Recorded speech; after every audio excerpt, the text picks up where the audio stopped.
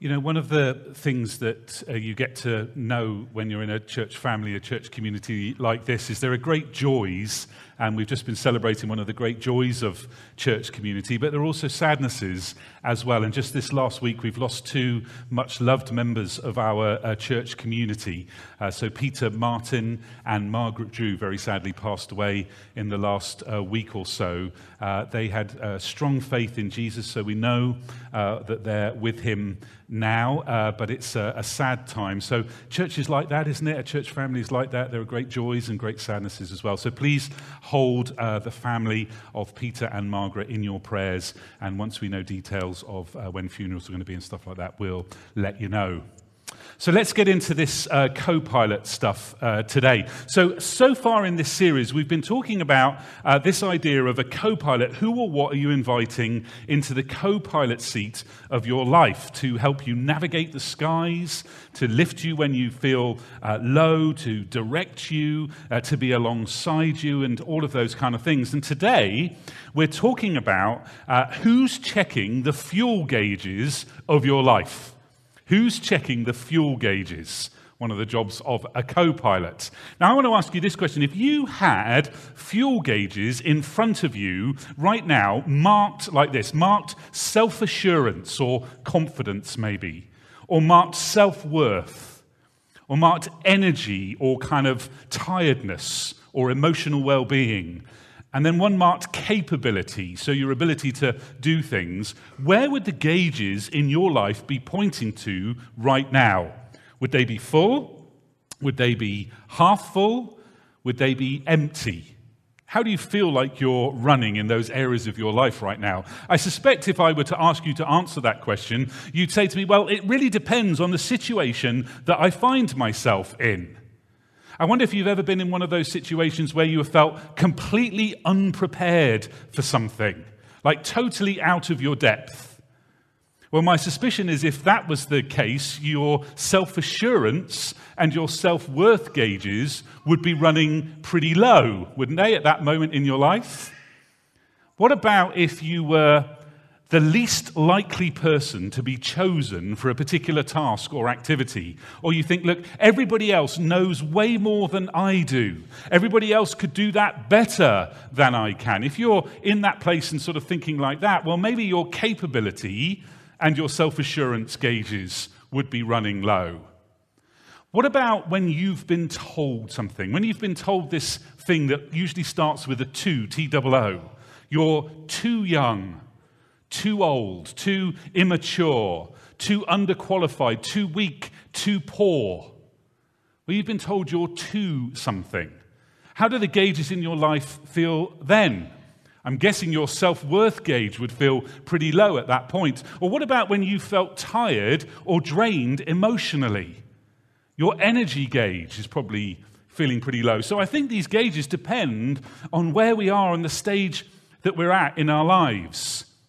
But in those kinds of situations, we become really aware of our shortcomings, really aware of our weaknesses. And I'm guessing that actually all of us can resonate with that. Whether we would say that we were a Christian, or whether we'd say, look, I'm not sure about this God stuff, I'm exploring faith, I wouldn't call myself a Christian. I reckon all of us could resonate with that idea of those gauges running low in our lives from time to time. Many years ago now, when I was in a different career, I had to go, I was very young, I had to go and deliver a training course at a naval base. And it was a training course in some IT stuff that the company that I worked for did. And this naval base was a place where they administrated lots of Navy things. They did all the payroll for the Navy and all of that kind of stuff. And they sent me down there to deliver a training course. I was about 23, 24 years of age. Can you imagine driving in a beaten-up old Ford Fiesta that was basically clapped out onto a naval base? And I arrived and I parked the car and I went in and I asked for the person who was going to be my point of contact. And just before they came out to meet me, I thought, oh, I should clean my glasses because that will make a good impression. Well, as I cleaned my glasses, they chose that very moment to explode. One of the pin things came out, my glasses went everywhere. And as the guy, the naval whatever he was, commander, came out from his office, I was scrabbling around on the floor trying to put my glasses together and find all the little bits and pieces. So it wasn't a great first impression. And then when we went into his office and we started talking about what the day was going to unfold, suddenly a message came out on the tannoy. And it said, would the owner of car registration number blah, blah, blah, blah, blah, my car, please move your car. You've parked in the Admiral's parking space.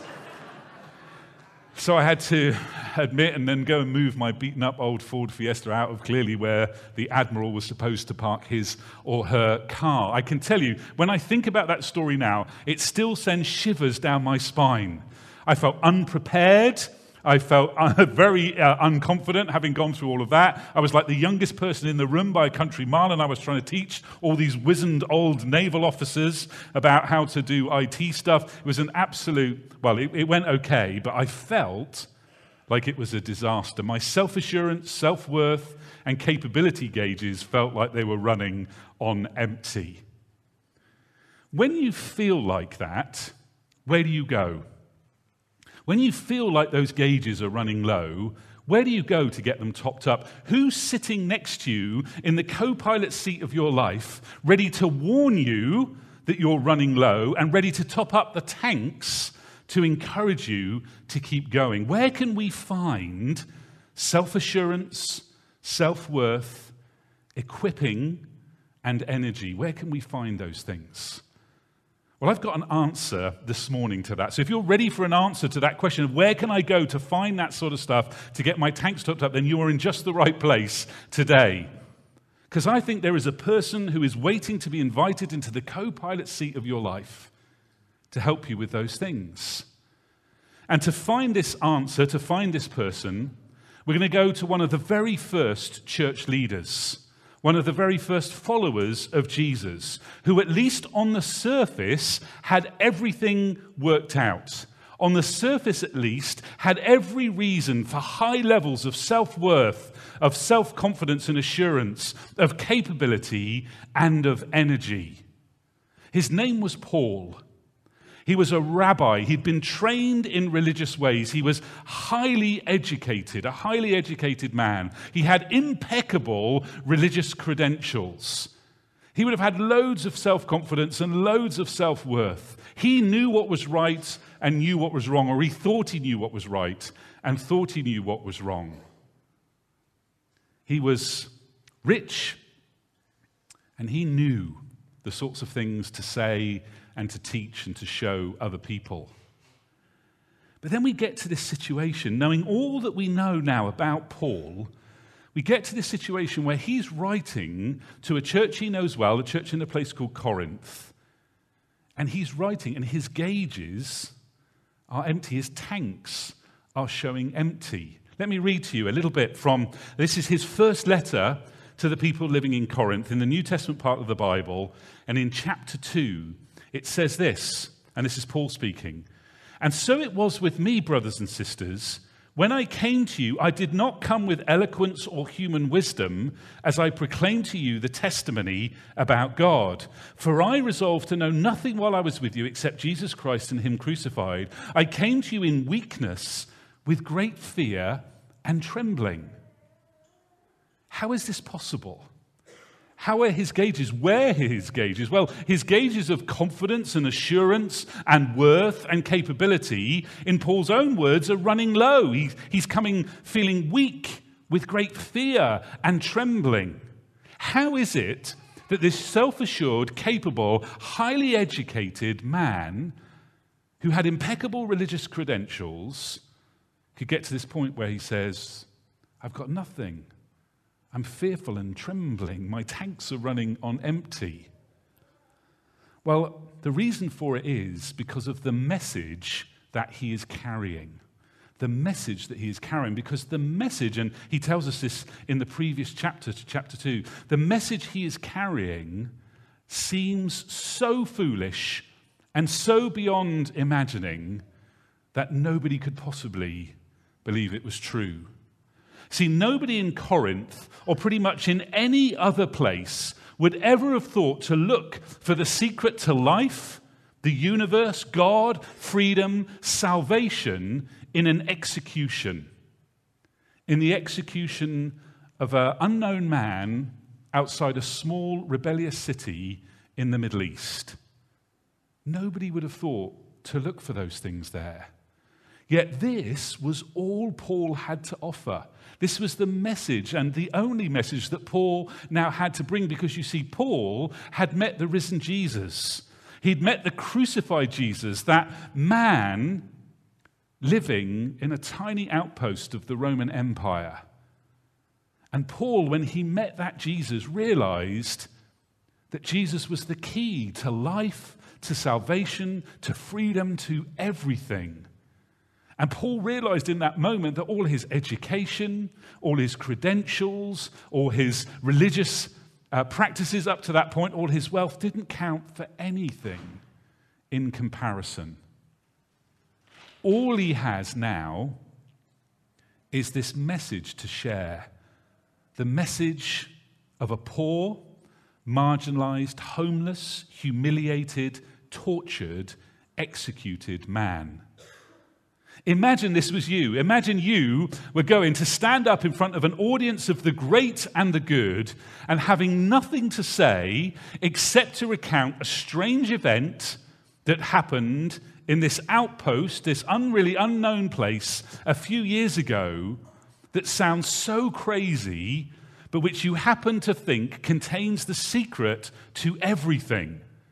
Imagine you were that person, and you believe that to the core of your being, and now you've got to try and share that with a bunch of other people. But the reason you believe it to the core of your being is because that poor, marginalized, homeless, humiliated, tortured, executed man didn't just die on a cross. That was not the end of the story. That man came back from the dead, offering a relationship with God and the defeat of death and sin. Sounds crazy. Paul says in the previous chapter, it sounds like foolishness. But Paul had encountered this risen Jesus for himself and was so overwhelmed by that encounter, so passionate about what it had done to transform his life and the need to share that with others, that he kept on going. He realized that the good news of Jesus carries its own power, so it doesn't matter that he feels under-equipped, unprepared, and even foolish. And look, in the next couple of verses, where Paul goes to get his tanks topped up, to see him through those feelings of a lack of confidence and worth and capability and all those kind of things. He says this, my message and my preaching were not with wise and persuasive words. And by the way, Paul's religious credentials were so impeccable that if he'd wanted to try to preach with wise and persuasive words, he would have known just how to do that. But he says, look, my preaching were not with wise and persuasive words, but with a demonstration of the Spirit's power, so that your faith might not rest on human wisdom, but on God's power. You see, when Paul is running on empty, God is at his most powerful. Because God is ready, willing, and able to fill Paul with the presence of Jesus. That's what the Spirit means, God's presence. And throughout God's story in the Bible, we read about different metaphors for this Spirit that help us understand what this Spirit means. And it's this Spirit that we've been talking about throughout this series as an offer from God to be the co-pilot in our lives. And some of these metaphors are things like wind. There's this idea that wind is a metaphor for the Spirit of God. And wind, all the way through God's story, is a spirit of regeneration, of God breathing life into people. And one of the other metaphors is fire, which is a powerful metaphor throughout God's story for the presence of God, but also for God's guidance. God guided his people in the Old Testament part of the Bible with pillars of fire. So those metaphors tell us that the Spirit of God is about breathing life into people and offering power and guidance and direction. The Spirit of God is available to breathe life into us. The Spirit of God is God's powerful presence with us, able to lead us and guide us. And you see, this Spirit is available to Paul. So when Paul is running on empty, God's power is able to be present in his life enabling him, filling up the tanks, giving him what he needs. And you see, this is so important because when Paul is running on empty, anything that happens to impact people for the sake of God must be about God and not about Paul. Anything that happens as a result of the things that Paul does must be because God was at work in his life and present with him and guiding him. See, when Paul is at the end of his capability, any impact from the things that he says or he brings will not be resting on his brilliance, but on God's power. And in these words that Paul speaks here, we find echoes of a promise that Jesus made to his first friends just a few years before. In the New Testament book of Acts, recounting the story of what happened immediately after Jesus left to go back to be with his Father in heaven. And just before Jesus goes back, he says this to them. Right at the beginning of that book, Jesus says to his friends, "But you will receive power when the Holy Spirit comes on you, and you will be my witnesses in Jerusalem and in all Judea and Samaria and to the ends of the earth." The context of this is these friends of Jesus have been asking him, "Jesus, now you're back from the dead, when are you going to restore your kingdom? When are you going to make good the people of Israel again?" And Jesus says, "Look, that's not for you to know or to worry about. What you need to do is be my witnesses. And I'm going to give you this gift of the Spirit of God to help you and to equip you and to empower you to be my witnesses." In ancient times, when a new king was appointed, then heralds were sent out because there's no TV or internet or anything like that. So how did anybody know that in the center of a kingdom, a new king had been appointed or a new king had come to power? It's very difficult to communicate that to people all through the kingdom. So what happened is heralds were sent out to tell people that a new king had been appointed. And as those heralds went out, so the authority of the king swept across a kingdom as those heralds told people of this story.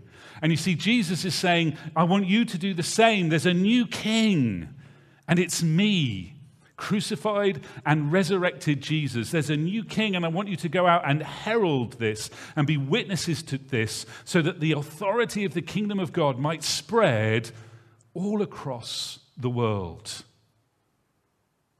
It was a new king, the crucified and resurrected Jesus. And one day, he will come back again to restore his perfect kingdom. But in the meantime, Jesus says, go out equipped by the power of the Spirit to be my herald, my witnesses, to bring the good news of this king so that his authority will rule throughout the world.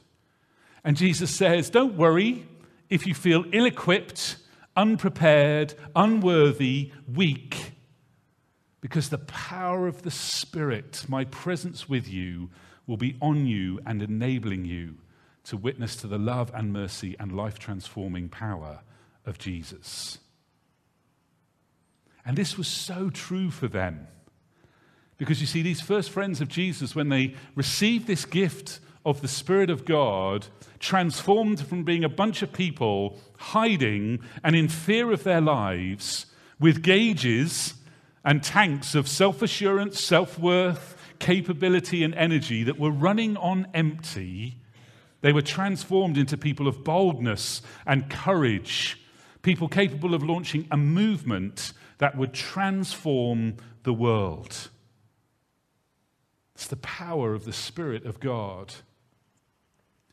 And by the way, if you're a Jesus follower and you want to experience more of the power of this Holy Spirit at work in your life, then prioritizing reaching out with the love of Jesus to others, being a witness and a herald to what Jesus has done, prioritizing that in your prayers, in your actions, and in your words, is the best way to experience more of the Spirit of God at work in your life. It's Jesus' promise. You will receive power when the Spirit comes on you to be my witnesses. So to experience more of the power of God means to be more willing to be a witness to all that Jesus has done. You know, sometimes people think, or we even hear around here from time to time, because one of our passions is about witnessing to the love and the mercy and the grace of God to people who don't know it yet. And some people think when a church does that, it somehow compromises the ability of Christians to grow in their faith. I've got to tell you, that is rubbish. I'm so sorry if I'm treading on toes and you've said that. That's rubbish. It's when we are prioritizing, witnessing, and reaching out with the love of God that the Holy Spirit is most powerful in our lives. When we are prioritizing people who don't know God, we are most closely aligned with the mission of Jesus, who said, I have come to seek and to save the lost. And the goal of our spiritual growth, if we're Christians, is to grow to be more like Jesus. We are never more like Jesus than we are when we are prioritizing those who are lost and who need the love of God. Never more like him, because that was his primary mission and purpose. So let's not ever get those things confused. And for those first followers of Jesus, it wasn't that God took away all the scary stuff. It wasn't that God took away all the persecution. They received plenty of it. Many of them would die later on in their stories because they refused to give up on sharing the love of God with other people. Of course they got tired. Of course they got afraid. Of course they were worried and anxious. And of course, I'm sure many, many times they felt way out of their depth. They felt too young or too old or not educated enough or not committed enough. They felt all of those things. It was in spite of those things that God was able to work through them, because God had filled them and equipped them, and God's power was in them. And what was true for these friends of Jesus who would have heard him making these promises, it was true for Paul too. Paul was a key architect in the launching of that movement. Despite his fear and his trembling and his weakness, Paul was an architect in the launch of this movement that still grows around the world today. What if, like Paul and like those followers of Jesus, what if our moments of greatest weakness were the moments where the light of God in our lives could shine brightest? What if our moments of greatest weakness were the moments where God was most evident in our lives? If you're searching for God, if you're seeking him, if you're exploring faith, maybe if you have doubts about God, you're not quite sure what you believe, what if your greatest doubts, your greatest fears, or your greatest weaknesses when it comes to God were actually the place where God wants to meet you and make himself known to you? And if you're a Christian, if you're a Jesus follower, what if those situations and circumstances where you feel like your gauges of self-assurance, self-worth, energy and capability were running on low? What if they were the places where God's power could be most evident in your life? Who are you inviting into the co-pilot seat of your life to monitor your fuel gauges and be ready to top up your tanks? God is ready and willing to move in your life. And it's often at your moments of greatest weakness that God is most powerful and most evident in your life. So maybe you feel like that today. Maybe those situations are true for you in your life right now that we talked about right at the beginning. Maybe you feel like some of those gauges are running low. This is a moment where God wants to meet you, where God can shine brightest in your life. All you have to do is ask him and invite him to be alongside you, to journey through life with you, to sit in the co-pilot seat of your life. We're going to pray. We're going to offer that opportunity for you to invite God in. Doug and the band are going to lead us in some more songs, which is another opportunity for us to do that. Why don't, if you're willing, would you stand with me if you're willing and able? Sometimes our body language can just make us a little bit more ready to receive what God has for us. Just move around. You've sat listening to me for quite a long time now, so shake it out if you want to do that. If you're at home, we'd love for you to just maybe stand where you are too. Let's pray. God, we open ourselves up to you this morning. We confess that there are so many moments in our lives where we feel like those gauges are running low, where we feel like we're running empty, where we feel like our self-assurance or our self-worth, our confidence, our abilities, our energies are running low. Lord God, we thank you that it's in those moments of our greatest weakness that your power can be most evident.